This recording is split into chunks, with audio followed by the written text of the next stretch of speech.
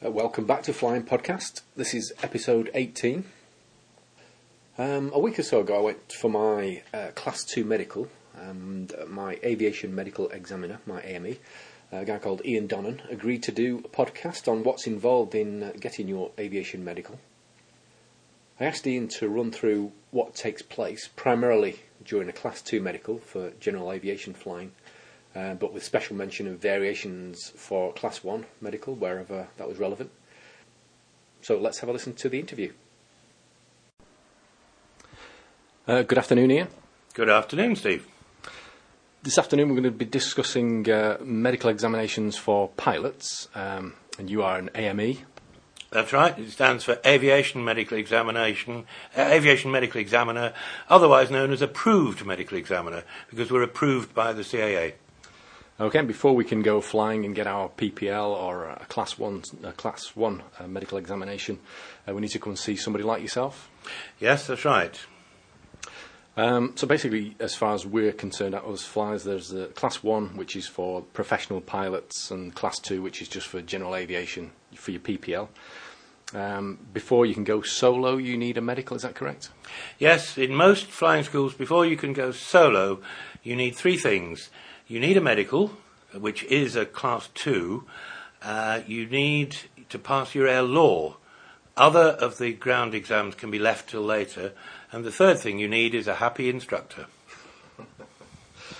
And for the Class 1, the initial examination cannot be done by an AME, your local AME. It needs to be done. Yes, that's right. To keep standards high in this country, all initial issues of Class 1s are done by the CAA themselves at Gatwick.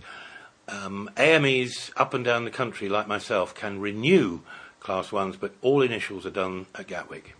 Class 2, the initial can be done by your local AME like yourself? Yes, indeed. All Class 2s, initial or renewal, can be done by us. Okay, so before we get started on the detail, by way of a summary, what are we looking for in the Class 2 medical? The simple way of looking at it is that we're looking at the fitness to perform the task. That's the first thing. So one obviously needs to be able to move normally, one able to see normally, hear, and that's the first thing.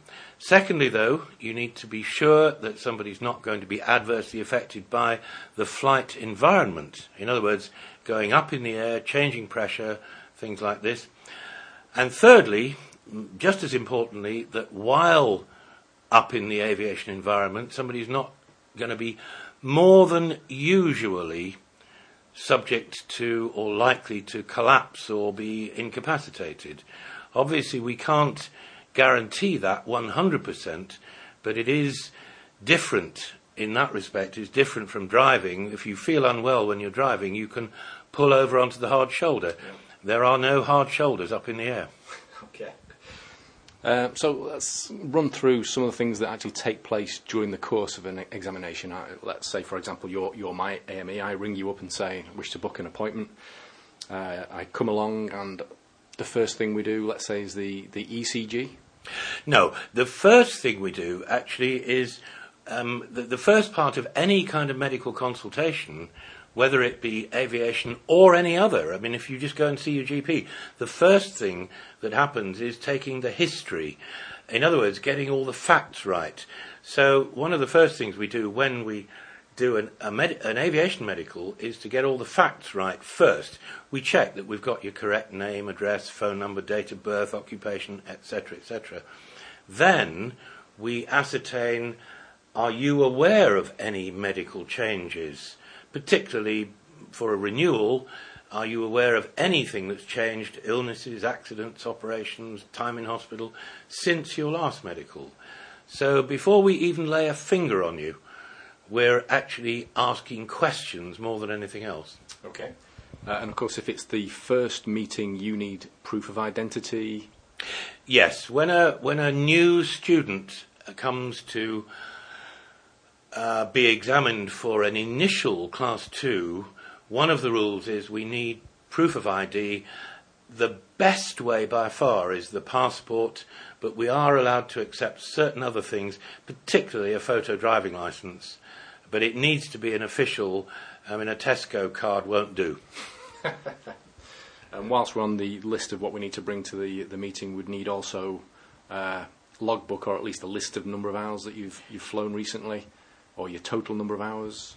Yes, information is requested on the form about the total hours flown and the hours since last medical, if indeed there was one. Other things to bring: anyone who wears glasses or contact lenses should bring those with them. Anyone who's taking any kind of medication should bring that with them so that, details can be identified.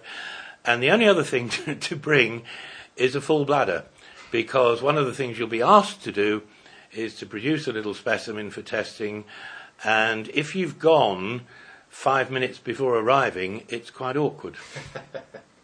Right.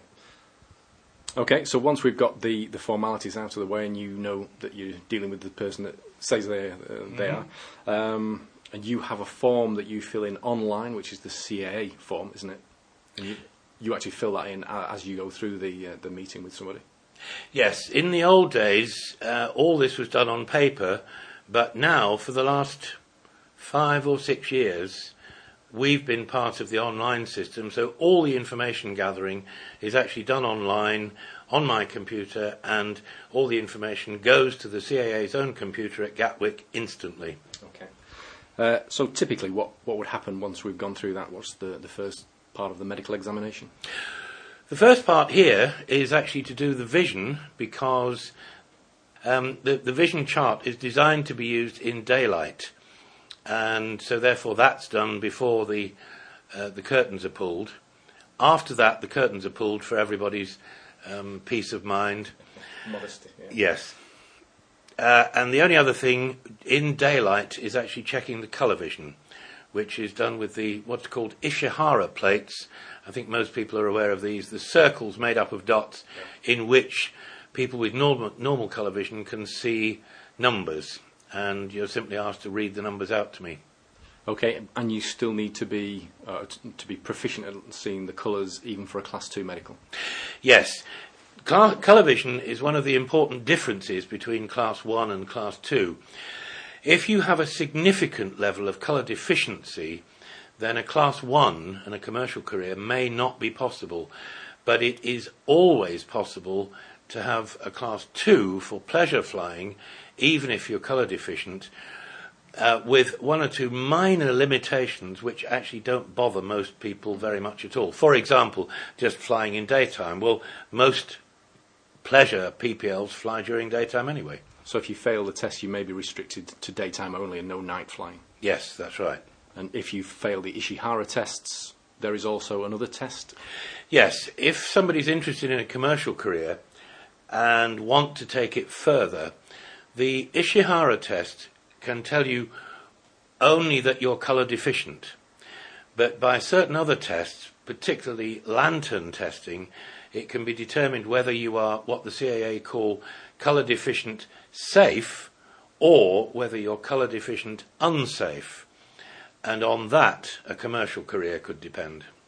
And I guess the lantern test is so you can tell the difference between red and green lights at aerodromes, etc.? Those are the main ones, obviously. Okay.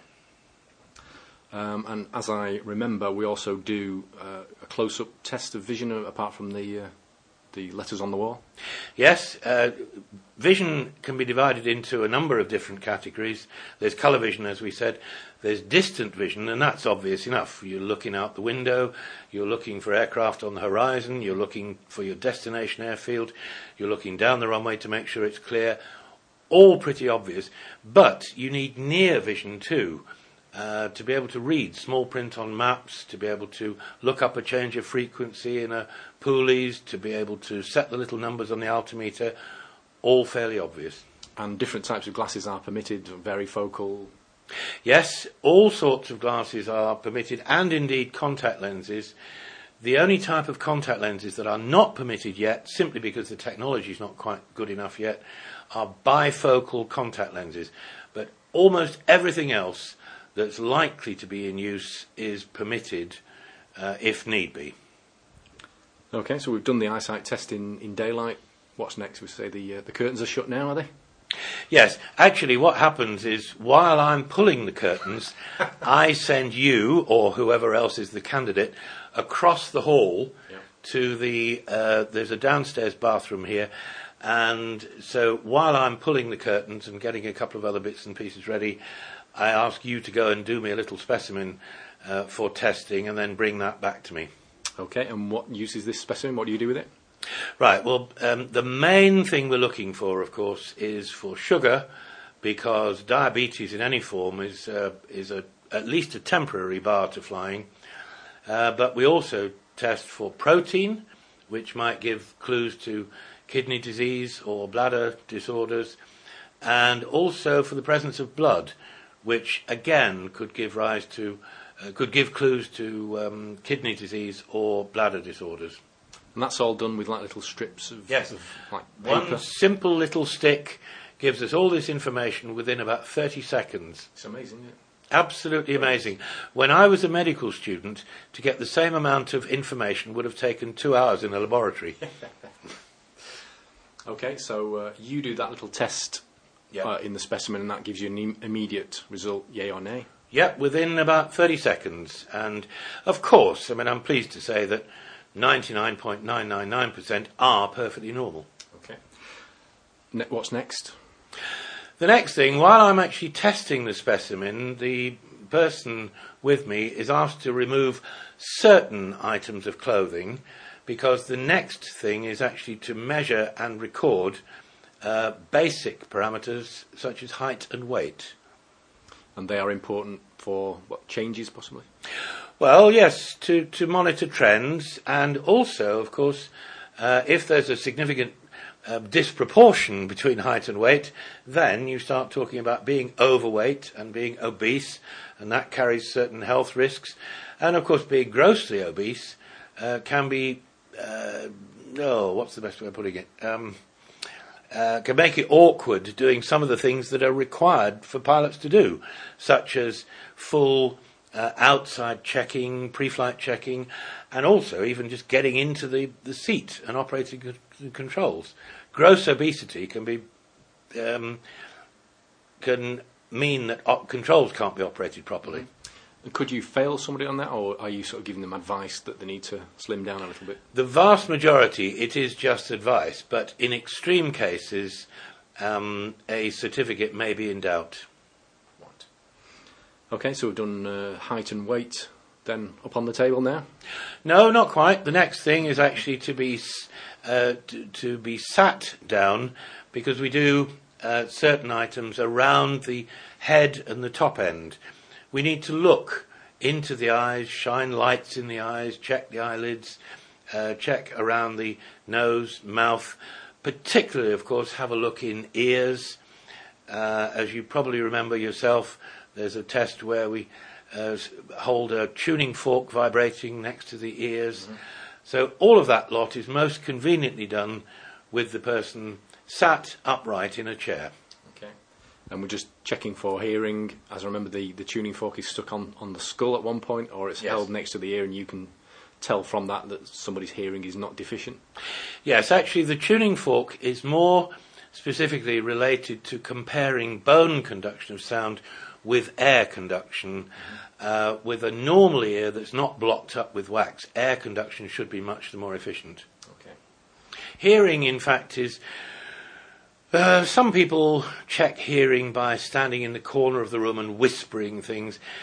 In fact, it's normally, if you spend an hour with somebody and the word pardon is never ever mentioned, you can generally reckon hearing is okay. For Class 1s, of course, a periodic audiogram, a formal test of hearing is required.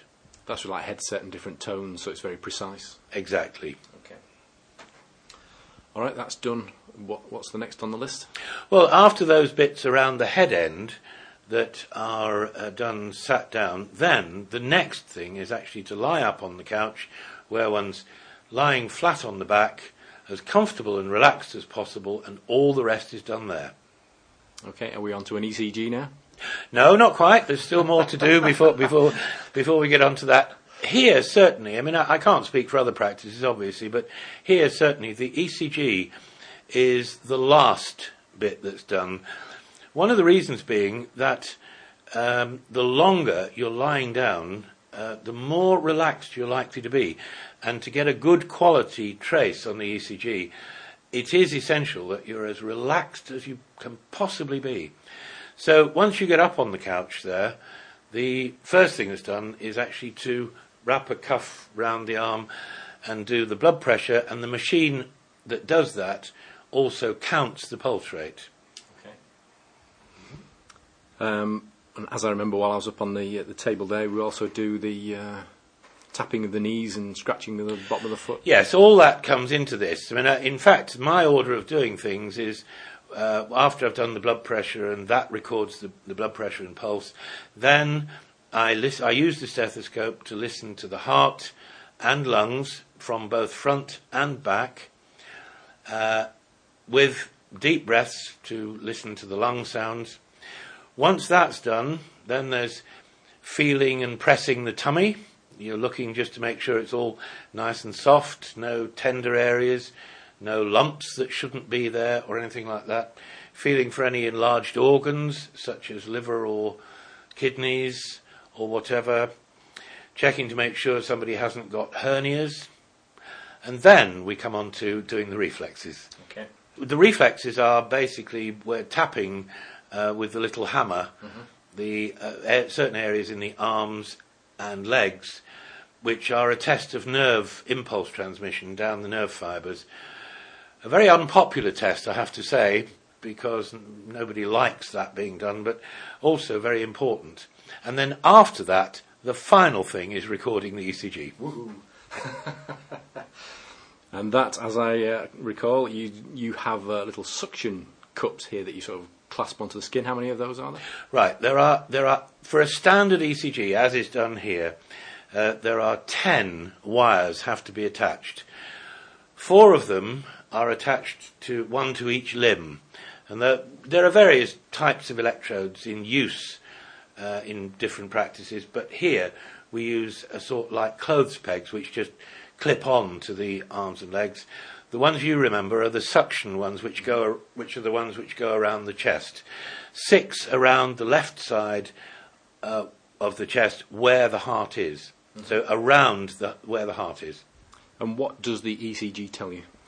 Right, the ECG, in very simple terms, the ECG is a record, in this case on a sheet of paper, of the electrical activity of the heart. We listen with a stethoscope to the mechanical activity of the heart, so we hear the valves working and we hear the blood flowing through the heart, and we can hear murmurs if there's anything untoward with the blood flow or the valve action. But the ECG records the electrical activity of the heart, which you couldn't tell any other way.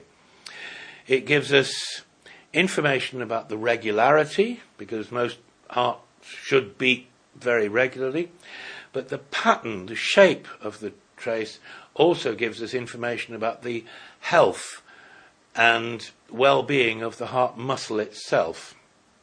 So that if, for example, in cases of angina, the heart muscle is being deprived of oxygen because of coronary artery narrowing, the shape of the trace may be significantly altered. And similarly, in certain cardiac conditions, the heart may beat very irregularly, and that too, obviously, would show up on the trace. I guess you could actually find problems that people are unaware of?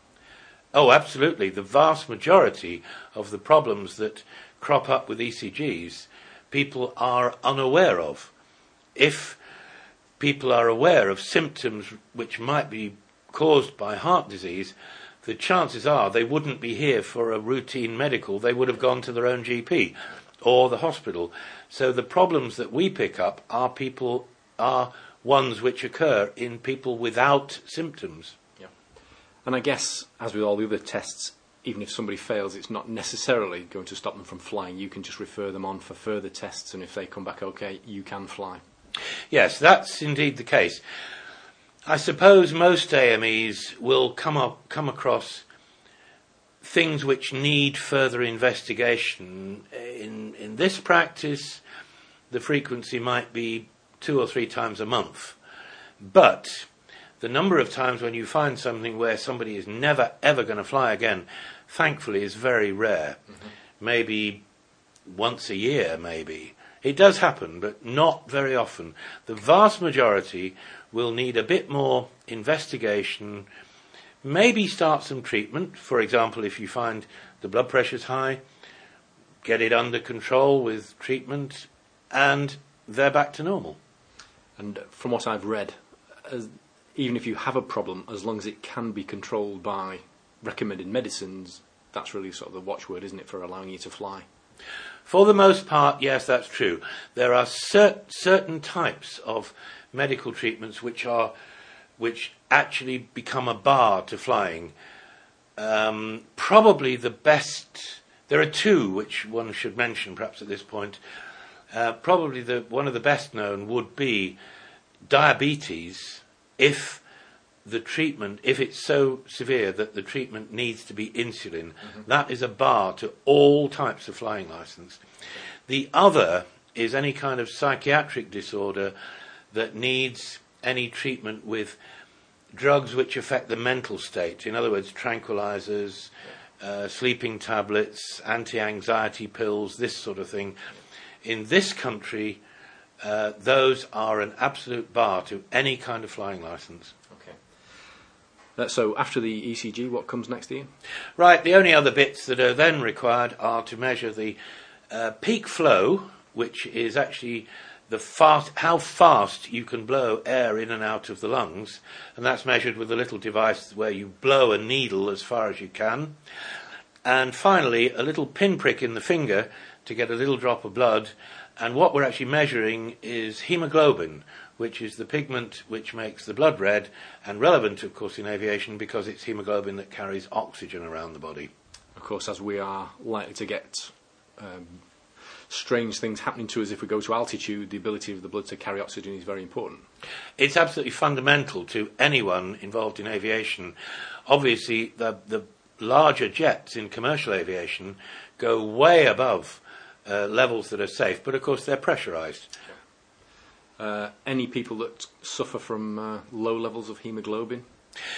Yeah, this is one of the reasons. So people who, for example, are anemic, or who have chronic bronchitis, anything which diminishes the ability of the body to carry oxygen around, and of course in this context smokers are not good either, so that's something very much to be discouraged in pilots as well as everybody else. And we do this blood test at every examination? Yes, it's required. It's legally required at every Class 1. In fact, in this practice, I do it on Class 2s as well, because it's so simple, it only takes a matter of seconds, and I think that it's good information to be able to tell people, there you are, that's normal, nice to know you are not anemic. Something that occurred to me a few years ago when I was thinking of having laser eye surgery, and I was speaking to one of the guys down at the airport, and he said, just don't have it done. What's your opinion, and how does that affect examinations? Right, this is something that's changed dramatically over the years. When I was first in AME, eye surgery for short sight and so on simply didn't exist. Then came the cutting type of operations, and occasionally people had those, but they were sort of off flying for a year or 2 at a time. Now we've got laser surgery, which is becoming more advanced all the time, and the rules are changing to follow this. And the present situation is that, yes, people can fly after laser surgery, so long as the result has been good, and so long as there are no unacceptable side effects, such as glare and night problems. And nowadays, the period for which you're grounded on having laser surgery is down to as little as 3 months. We need information about the pre-op condition of the eyes and how the operation's been done, and information about follow-up. But laser surgery in pilots is here to stay. Okay. Frequency of medicals in terms of the Class 2. Prior to my 50th birthday, it was biannual, as in Yes. every other year. Yes. Now, past 50, it is every year. Yes. Does it ever go up after that? Does it ever become every 6 months? No. Same as the last thing we talked about. When I first became an AME, which is, I hate to say this, but 24 years ago, yes, in those days, if a private pilot still wanted to be flying, once he got beyond 70, the medicals, believe it or not, came down to every 6 months. Mm-hmm. But in fact, that was abandoned a number of years ago. So it never gets any more than 12 monthly for private pilots. In those under 40, it's every 5 years. Between 40 and 50, it's every 2 years. And over 50, as you said, it's annual. But it never gets any more than that. Class 1's professional pilots under the age of 40 are annual. Over 40, it becomes 6 monthly if they're carrying commercially fare-paying passengers on a single pilot basis. Otherwise, it remains annual. And then over 60, it becomes 6 monthly. Right. Okay, I think that's it. Thank you very much, Ian. My pleasure. Nice to talk to you. So that's it for episode 18. Thanks again to Ian for the interview. If any of you out there have a question for Ian regarding aviation medicals, please send it to me on an email. I should point out that Ian can't give specific advice to people that aren't his clients, but he's happy to answer general questions. So if there's something you'd like clearing up or that you're not sure about, drop me a line on steve@flyingpodcast.co.uk and I'll ask Ian to answer those questions if possible. We've only covered a general sort of summary of what's involved in an aviation medical today in this interview. If you'd like more detail, a definitive list of the rules and regulations, or indeed a list of aviation medical examiners in your area, you should, of course, visit the CAA website. Their contact details will be in the show notes on the Flying Podcast website at www.flyingpodcast.co.uk. Well, as I say, that's it for episode 18. If you have any comments or suggestions, please send them in. You can email me, as I said before, on steve@flyingpodcast.co.uk. Thanks for listening, and I'll speak to you again soon.